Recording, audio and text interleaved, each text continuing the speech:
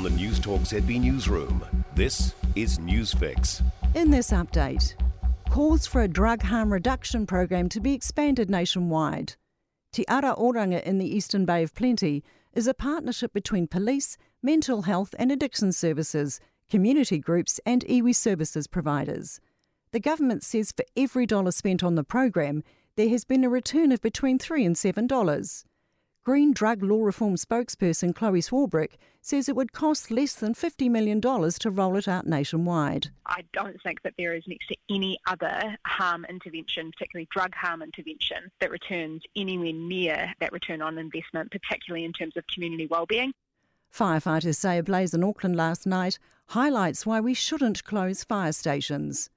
Parnell firefighters rescued a man in his 20s who was trapped in his home in Oraki. The first crew to arrive from Parnell found the house well ablaze, with the man inside disoriented with smoke and unable to escape. A spokesperson for the New Zealand Professional Firefighters Union says Parnell had sufficient crew to rescue the man from his burning home. However, they say if the fire happened today, a fire truck from another station would have to respond and minutes cost lives. Not the stressed healthcare system needs real doctors, not spin doctors. That from National after reports a woman who left Middlemore Hospital this week due to wait later times died. It's understood the 50-year-old suffered a brain bleed. County's Manukau District Health Board has launched an inquiry. National Shane Retty says it's critical the millions going toward health reforms is spent correctly. What we need is more doctors, more nurses and more culturally competent health staff, not layers and layers of bureaucracy. A residential building has collapsed in Cairo, killing 6 people. Civil Defence recovered the bodies of 4 men and 2 women from under the rubble of the 5-floor building. Police arrested the owner for illegally failing to comply with an earlier order to repair the complex.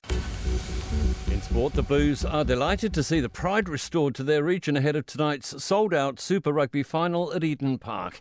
After titles in 96, 97 and 03, the Auckland-based franchises largely struggled on the field through the past 2 decades.